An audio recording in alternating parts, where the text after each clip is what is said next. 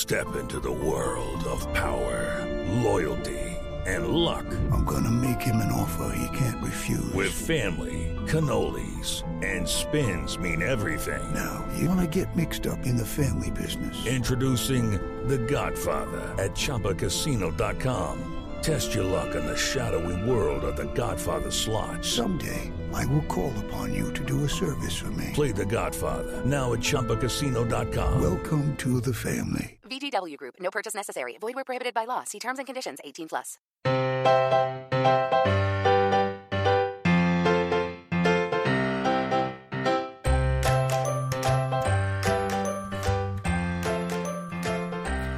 Hi, everyone, and welcome to episode 143 of the Professional Book Nerds podcast presented by Overdrive.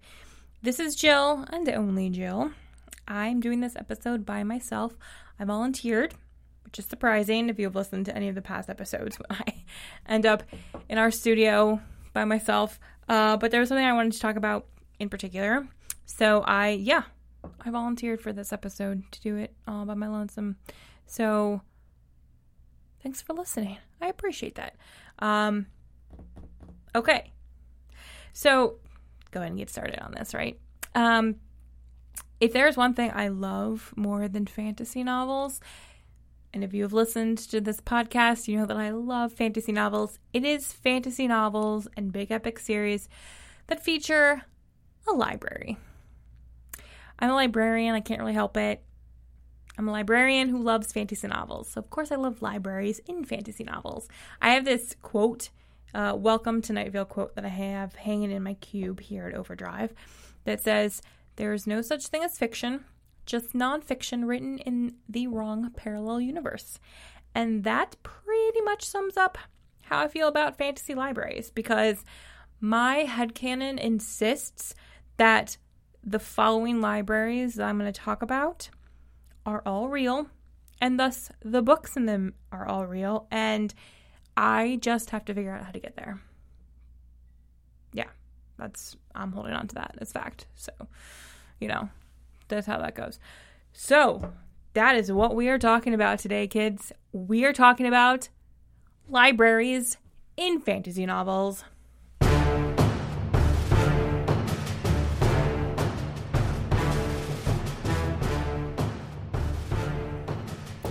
Had to have a little fun with music today.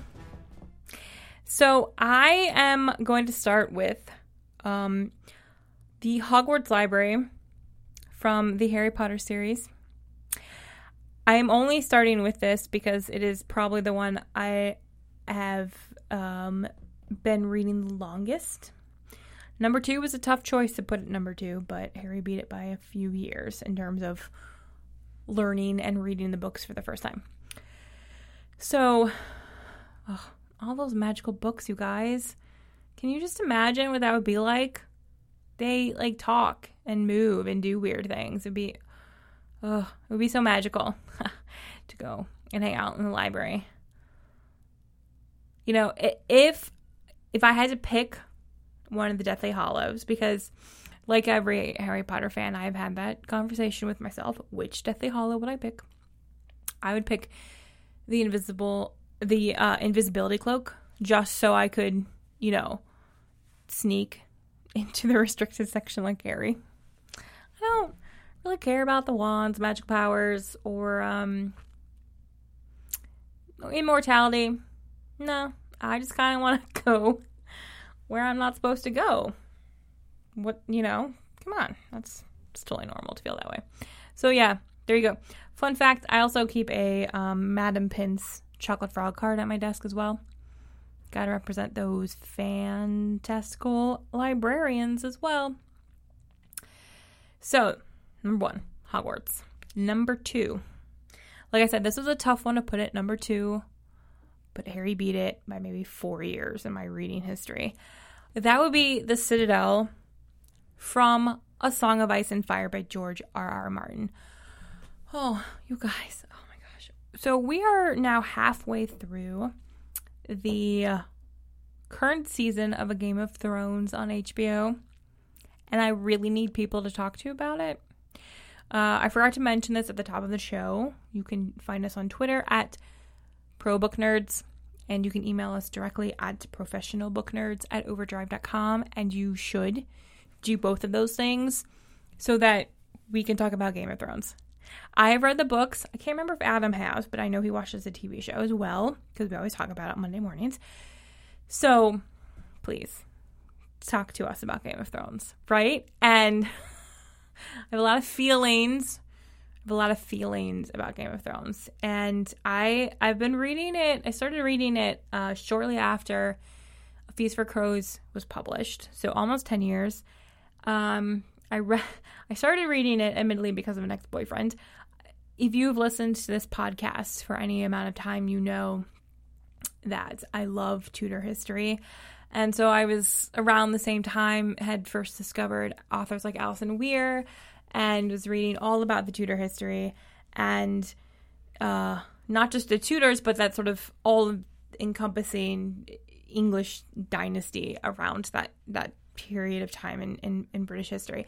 And my ex goes, oh, if you really like those sort of epic tales of warring families, you should read this fantasy novel series, knowing that I am a fan of fantasy series as well. Oh, I was hooked ever since. And it's interesting because I started reading these books and I just was not prepared for some of the deaths, shall we say, that happened in book 1.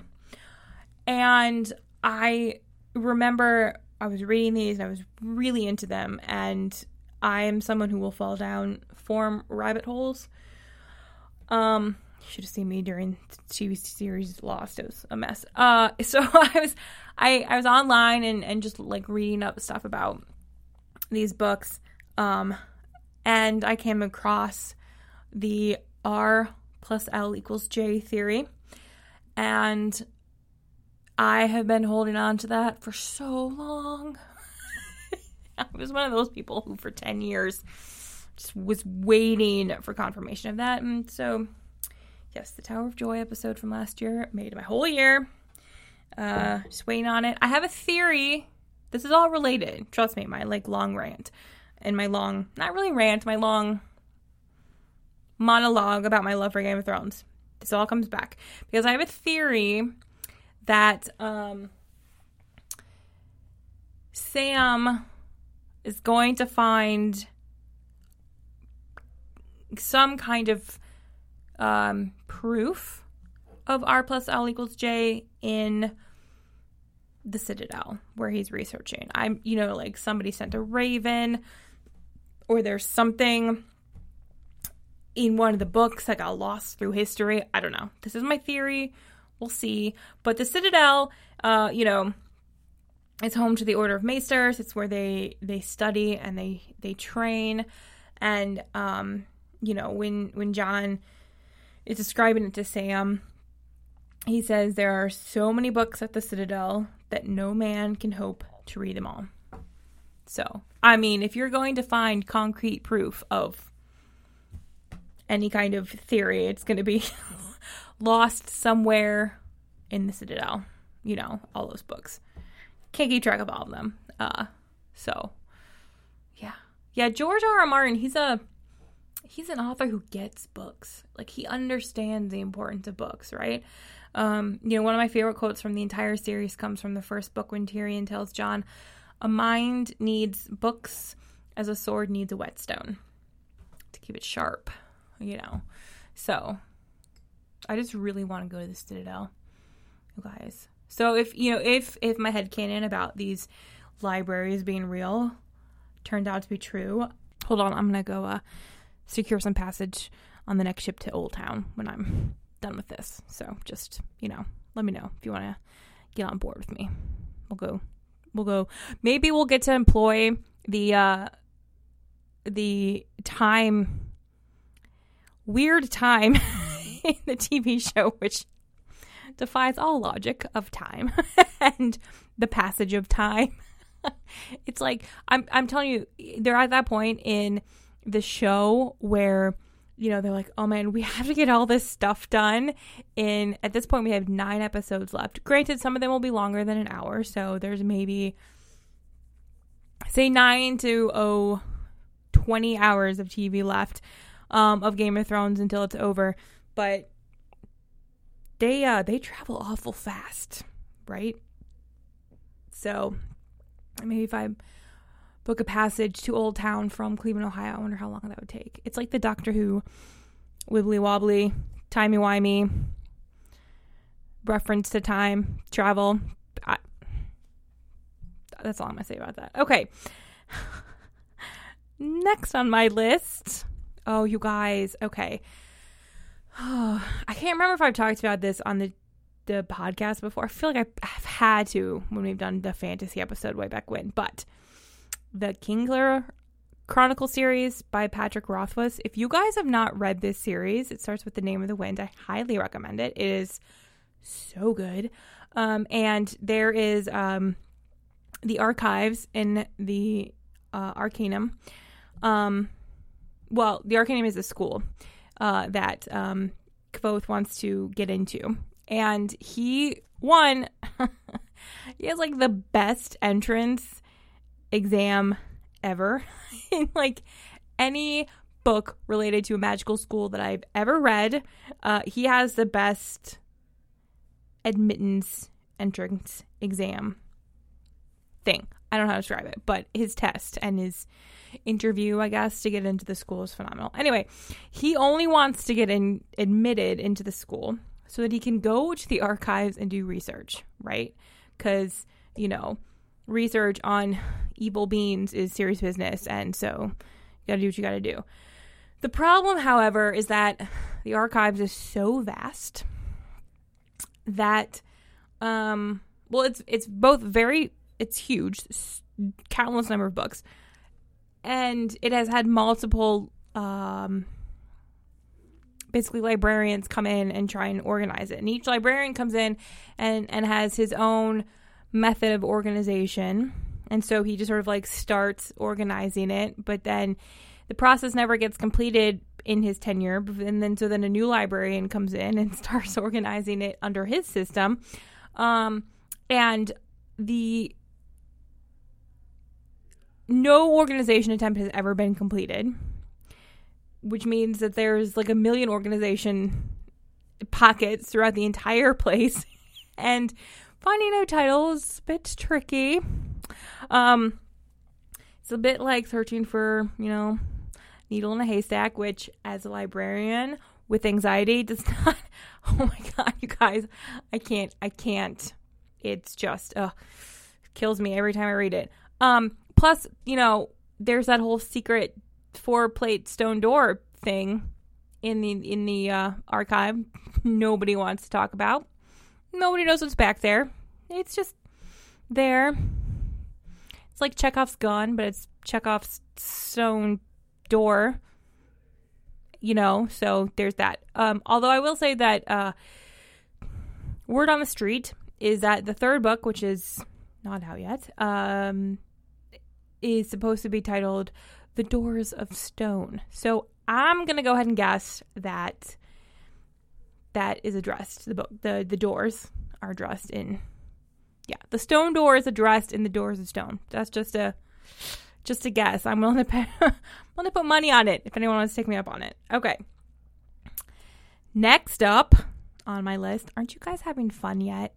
Right? Listening to me talk about all these fantasy libraries. It's good stuff.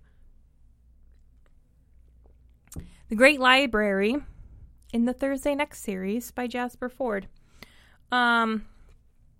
Okay. This series I know for sure I've mentioned because our listener Daryl has also tweeted at us about this series. So this is very meta fantasy literary book series. Main character's name is Thursday Next. She's British. She works in speaking of parallel universes, she works in a world that is not quite ours, but close. And she, in the first couple of books, in the first book, she has to rescue Jane Eyre because Jane Eyre has been taken from the book Jane Eyre. And so it's just this book, know Jane Eyre in Jane Eyre, and so that's a whole thing, obviously. And so she discovers there's this whole world that exists within the books that Thursday can get into and out of, and she's a literary detective, and it's totally fabulous and fun. So, in the Great Library, it is comprised of 52 total floors. The main 26 floors, one for each letter of the alphabet, are home to every single published book. In the book Lost in a Good Book, Thursday says that on all the walls, end after end, shelf after shelf, were books. Hundreds, thousands, millions of books. Hardbacks, paperbacks, leather-bound, uncorrected proofs, handwritten manuscripts, everything. That's the main floors, 26. Below that are the subterranean floors, where there are also 26, one for each letter of the alphabet, which is where the unpublished books are crafted and constructed with the hopes that they'll make it to the floors above. I guarantee I have many, many books down there. Because, again, I'm convinced this place is real. And the librarian of the Great Library, the Cheshire Cat. Because, of course. While we're on the subject of librarians, this is a fun one, you guys. The Unseen University Library in Terry Pratchett's Discworld series. Can't discuss the Unseen University Library without discussing the librarian, right? Due to magical misfortune, as happens sometimes, the librarian was changed into an orangutan and abandoned all hope, ye who refer to him as a monkey. Despite his condition, he refuses to allow anyone to change him back into human form. And the university just kind of continues to employ him because he's the only one who knows where all the books are. Which I guarantee is probably how I managed to keep some of my library jobs too. No, I'm just kidding. Fun times. Okay. The library in the Invisible Library series by Genevieve Cogman. This series is so much fun, you guys. So Cogman has created an entire world of alternative realities. Like a world, it's like a multiverse of alternative realities. And it employs a spy network whose main job is to retrieve books from these other worlds and return them to the mysterious library. Kind of the main one. Throw in some dragons, some chaos, some magic, and you have the makings of a fantastic series, which I devour. The forthcoming fourth book is called The Lost Plot, and it takes place in Prohibition-era New York City, and oh my god, I cannot wait. I mean, 1920s New York City, magical libraries. I may have already tried to put it on hold, possibly. It's available for pre-order, so, that gotta do what you gotta do. Finally, can't not talk about Neil Gaiman. This is the Library of Dreams in the Sandman series. Neil Gaiman is an author who tirelessly advocates for libraries and librarians, and he would, of course, create an incredible library.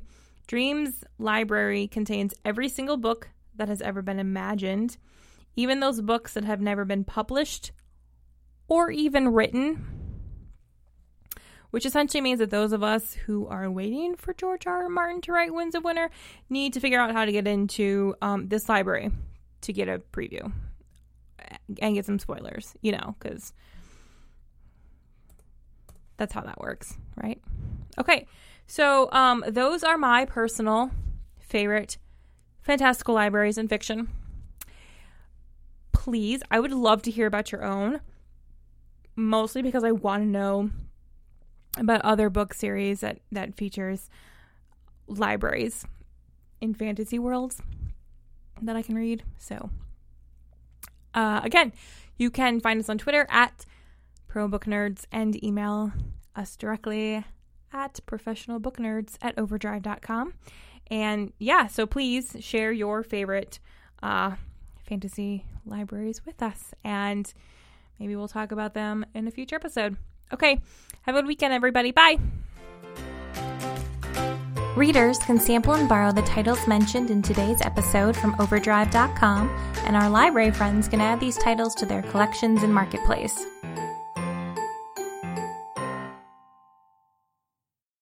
Join us today during the Jeep Celebration event. Right now, get 20% below MSRP for an average of $15,178 under MSRP on the purchase of a 2023 Jeep Grand Cherokee Overland 4xe or Summit 4xe.